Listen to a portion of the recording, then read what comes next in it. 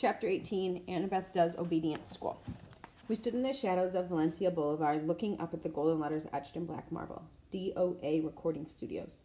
Underneath, stenciled on the glass doors, no solicitors, no loitering, no living. It was almost midnight, but the lobby was brightly lit and full of people. Behind the security desk sat a tough-looking guard with sunglasses and an earpiece. I turned to my friends. Okay, you remember the plan. The plan? Grover gulped. Yeah, I love the plan. Annabeth said, what happens if the plan doesn't work? Don't think negative, right, she said. We're entering the land of the dead, and I shouldn't think negative. I took my pearls out of my pocket, the 3 milky spheres that NARAD had given me in Santa Monica. They didn't seem like much of a backup in case something went wrong. Annabeth put her hand on my shoulder. I'm sorry, Percy. You're right. We'll make it. It'll be fine. She gave Grover a nudge. Oh, right, he chimed in. We got this far. We'll find the master boat and save your mom. No problem. I looked at them both and felt really grateful. Only a few minutes before, I'd almost gotten them stretched to death on deluxe waterbeds. Now they're trying to be brave for my sake, trying to make me feel better. I slipped the pearls back into my pocket. Let's whoop some underworld butt. We walked inside the DOA lobby. Music played softly on hidden speakers. The carpets and walls were steel gray. Pencil cactuses grew in the corners like skeleton hands. The furniture was black leather, and every seat was taken. There were people sitting on couches, people standing up, people staring out the windows, or waiting for the elevator. Nobody moved or talked or did much of anything. Out of the corner of my eye, I could see them all just fine, but I focused on any of them in particular. They started looking transparent. I could see right through their bodies. The security guard's desk was a raised podium, so we had to look up at him. He was tall and elegant, with chocolate-colored skin and bleached blonde hair shaved military style. He wore tortoiseshell shades and an Italian suit that matched his hair. A black rose was pinned on his lapel under a silver name tag. I read the name tag, then looked at him in bewilderment. Your name is Chiron? He leaned across the desk. I couldn't see anything in his glasses except my own reflection, but his smile was sweet and cold, like a python right before it eats you. What a precious young lad. He had a strange accent, British maybe, but also as if he had learned English as a second language. Tell me, mate, do I look like a centaur? No, sir, he added smoothly. Sir, I said. He pinched the name tag and ran his fingers under the letters. You can read this, mate? It says Charon. Say it with me. Charon. Charon, amazing. Now, not Charon. Mr. Charon, I said. Well done, he sat back. I hate being confused with the old horseman. And now how may I help you little dead ones? His question caught me in my stomach like a fastball. I looked at Annabeth for support. We want to go to the underworld, she said. Charon's mouth twitched. Well, that's refreshing. It is, she asked. Straightforward and honest, no screaming, no, there must be a mistake, Mr. Charon. He looked over us. How did you die, then? I nudged Grover. Oh, he said, drowned in the bathtub. All 3 of you? Charon asked. We nodded. Big bathtub, Charon looked mildly impressed. I don't suppose you have a coin for passage. Normally with adults, you see. I could charge your American Express or add a ferry price to your last cable bill. But with children, alas, you never die prepared. Suppose you'll have to take a seat for a few centuries. Oh, but we have coins. I set 3 golden drachmas on the counter, part of the stash I found at Krusty's office desk. Well, now, Chiron moistened his mitt with his lips. Real drachmas, real golden drachmas. I haven't seen these in... His fingers hovered briefly over the coins. We were so close. Then Charon looked at me.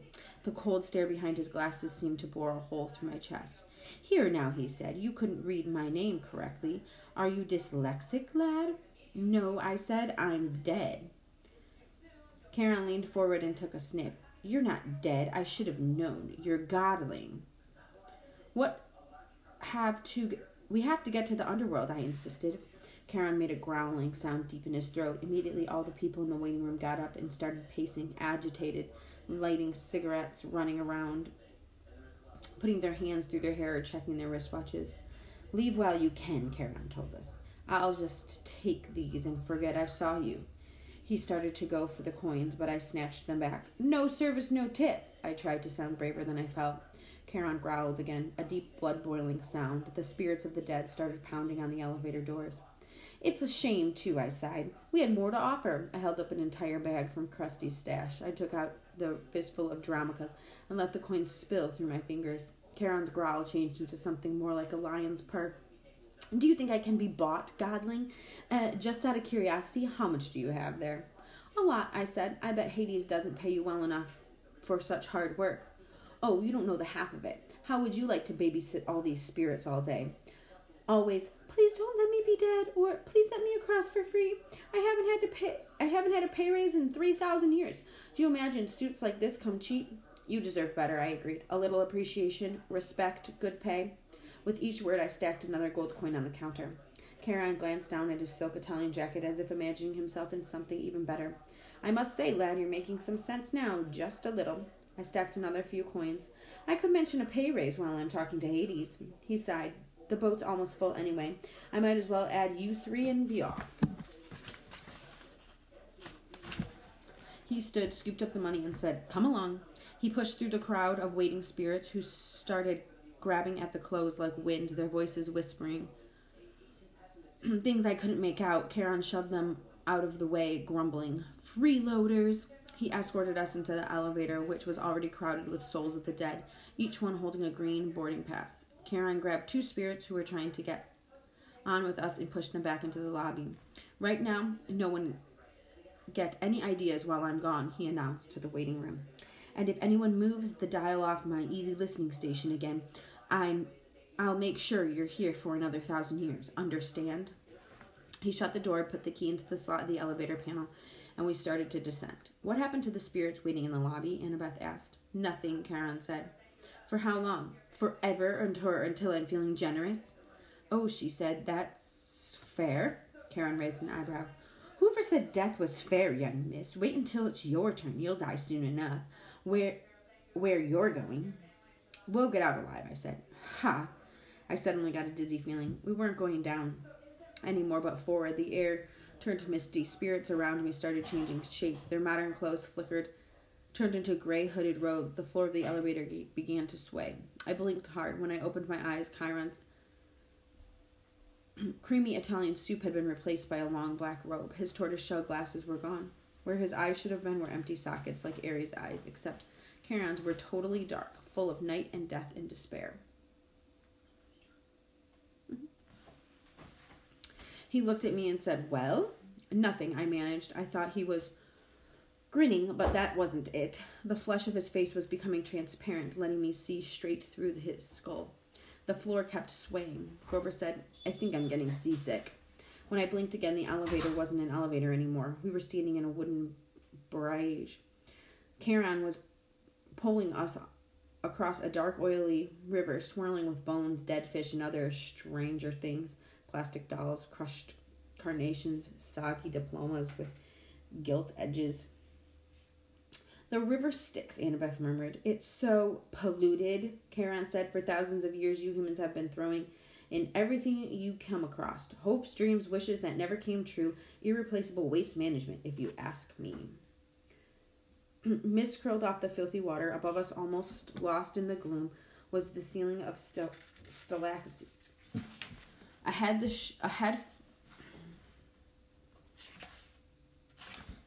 the far shore glimmered with greenish light, the color of poison. Panic closed up my throat. What was I doing here? These people around me, they're dead.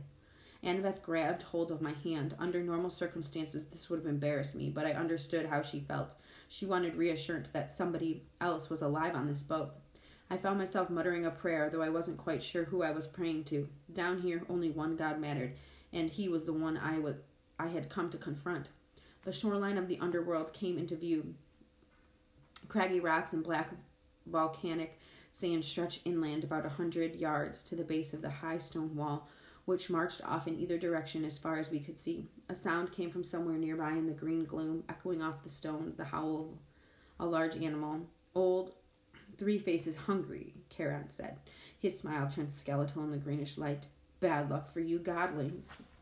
The bottom of the boat slid onto the black sand. The dead began to disembark. A woman holding a little girl's hand, an old man, and an old woman hobbling along arm in arm. A boy no older than I was, shuffling silently along in gray robes. Chiron said, "I'd wish you luck, mate, but there isn't any down here. Mind you, don't forget to mention my pay raise." He counted our golden coins into his pouch, then looked up at his pole. He warbled something that sounded like a Barry Manilow song as he ferried the empty barge back across the river. We followed the spirits up the well-worn path. I'm not sure what I was expecting, pearly gates or a big black porcelain or something, but the entrance to the underworld looked like a cross between airport security and the Jersey Turnpike. There were 3 separate entrances under one large black archway that said, "You are now entering Erebus." Each entrance had a pass-through metal detector with security cameras mounted on top. Beyond this were toll booths managed by black-robed ghouls like Charon. The howling of the hungry animals was really loud now, but I couldn't see where it was coming from. The 3-headed dog, Cerebus,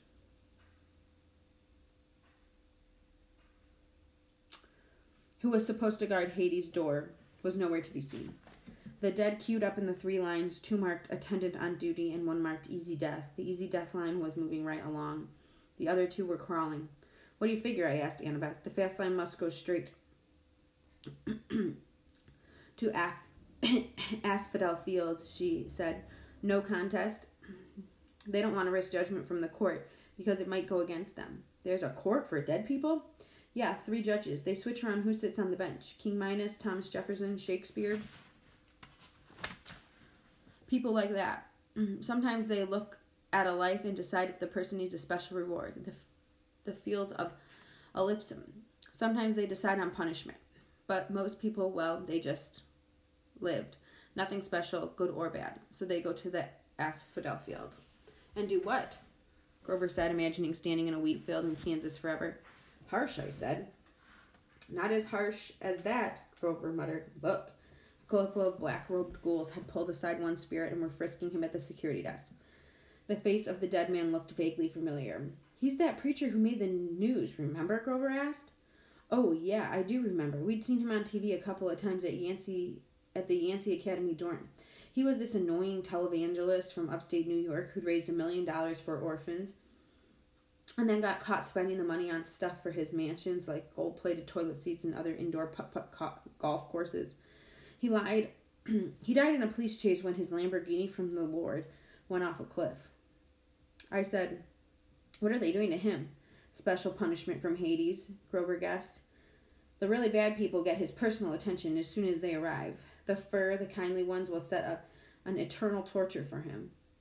The thought of the Furies made me shudder. I realized I was in their home territory now. Old Mrs. Dodds would be licking her lips with anticipation. "But if he's a preacher," I said, "and he believed in a different..." Grover shrugged. "Who says he's seen this place the way we're seeing it? Humans see what they want to see. You're very stubborn, or persistent that way." We got closer to the gates. The howling was so loud now it shook the ground at my feet, but I still couldn't figure out where it was coming from. Then, about 50 feet in front of us, the green mist shimmered. Standing just where the path split into 3 lanes was an enormous shadowy monster. I hadn't seen it before. It was half transparent, like the dead. Until it moved, it blended with whatever was behind it. Only its eyes and teeth looked solid. And it was starting to judge me. My jaw hung open. All I could think to say was, "He's a Rottweiler." I'd always imagined Cerebus as a big black mastiff, but he obviously was a purebred Rottweiler, except, of course, that he was twice the size of a woolly mammoth, mostly invisible, and had 3 heads. The dead walked right up to him, no fear at all. The attendant on duty lines parted on either side of him. The easy death spirits walked right between his front paws and under his belly, which they could have done without even crouching. "I'm starting to see him better," I muttered. "Why is that?" I think Annabeth moistened her lips. "I'm afraid it's because we're getting closer to being dead." The dog's middle head craned towards us. It sniffed the air and growled. "It can smell the living," I said. "But that's okay," Grover said, trembling next to me, "because we have a plan." "Right," Annabeth said. I'd never heard her voice sound quite so small. "A plan?" We moved towards the monster. The middle head snarled at us, then barked so loud my eyes rattled. Can you understand it? I asked Grover. Oh, yeah, he said. I can understand it. What's it saying? I don't think humans have 4-letter words that translate exactly. I took the big stick from my back pocket, a bedpost I have broken off in Krusty's Safari Deluxe floor model. I held it up and tried to channel my happy dog thoughts towards Cerebus. Alpo commercials. Cute little puppies, fire hydrants. I tried to smile like I wasn't about to die. Hey, big fella, I called up. I bet they don't play with you much. Growl. Good boy, I said weakly. I waved the stick. The dog's middle head followed the movement. The other 2 heads trained their eyes on me, completely ignoring the spirits. I had Cerebus's undivided attention. I wasn't sure that was a good thing. Fetch! I threw the stick into the gloom. A good solid throw. I heard it go kersploosh into the river Styx. Cerebus glanced at me unimpressed. His eyes were baleful and cold. So much for the plan. Cerebus was now making a new kind of growl, deeper down his 3 throats. Grover said. Percy? Yeah? I just thought you'd want to know. Yeah? Cerebus, he's saying we've got 10 seconds to pray to the god of our choice. After all, he's hungry. Wait, Annabeth said. She started rifling through her pack. Uh-oh, I thought. 5 seconds, Grover said. Do we run now? Annabeth produced a red rubber ball the size of a grapefruit. It was labeled Waterland, Denver, Colorado. Before I could stop her, she raised the ball and marched straight up to Cerebus. She stood. See the ball? You want the ball, Cerebus? Sit. Cerebus looked as stunned as we were. All 3 of his heads cocked sideways, 6 nostrils dilated. Sit, Annabeth called again. I was sure that at any moment she would become the world's largest milk-bone dog biscuit. Instead, Cerebus licked all 3 sets of lips, shifted his haunches, and sat, immediately crushing a dozen spirits who'd passed underneath of him in the easy death line. The spirits made muffled hisses as they disparted, like the air let out of tires. She threw Cerebus the ball. He caught it in his middle mouth. It was barely big enough for him to chew, and the other heads started snapping at the middle, trying to get the new toy.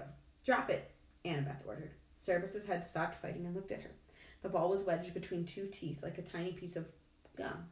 He made a loud, scary whimper, then dropped the ball, now slimy and bitten nearly in half, at Annabeth's feet. Good boy. She picked up the ball, ignoring the monster spit all over it. She turned towards us. Go now, easy death line. It's faster. I said, but now, she ordered in the same tone she was using with the dog. Grover and I inched forward warily. Cerebus started to growl. Stay, Annabeth ordered to the monster. If you want the ball, stay. Cerebus whimpered, but he stayed where he was. What about you? I asked Annabeth as we passed through her. I know what I'm doing, Percy, she muttered. At least I'm pretty sure. Grover and I passed through the monster's legs. Please, Annabeth, I prayed, don't let him sit on. Don't tell him to sit again. We made it through. Cerebus wasn't any less scary looking from the back. Annabeth said, good dog.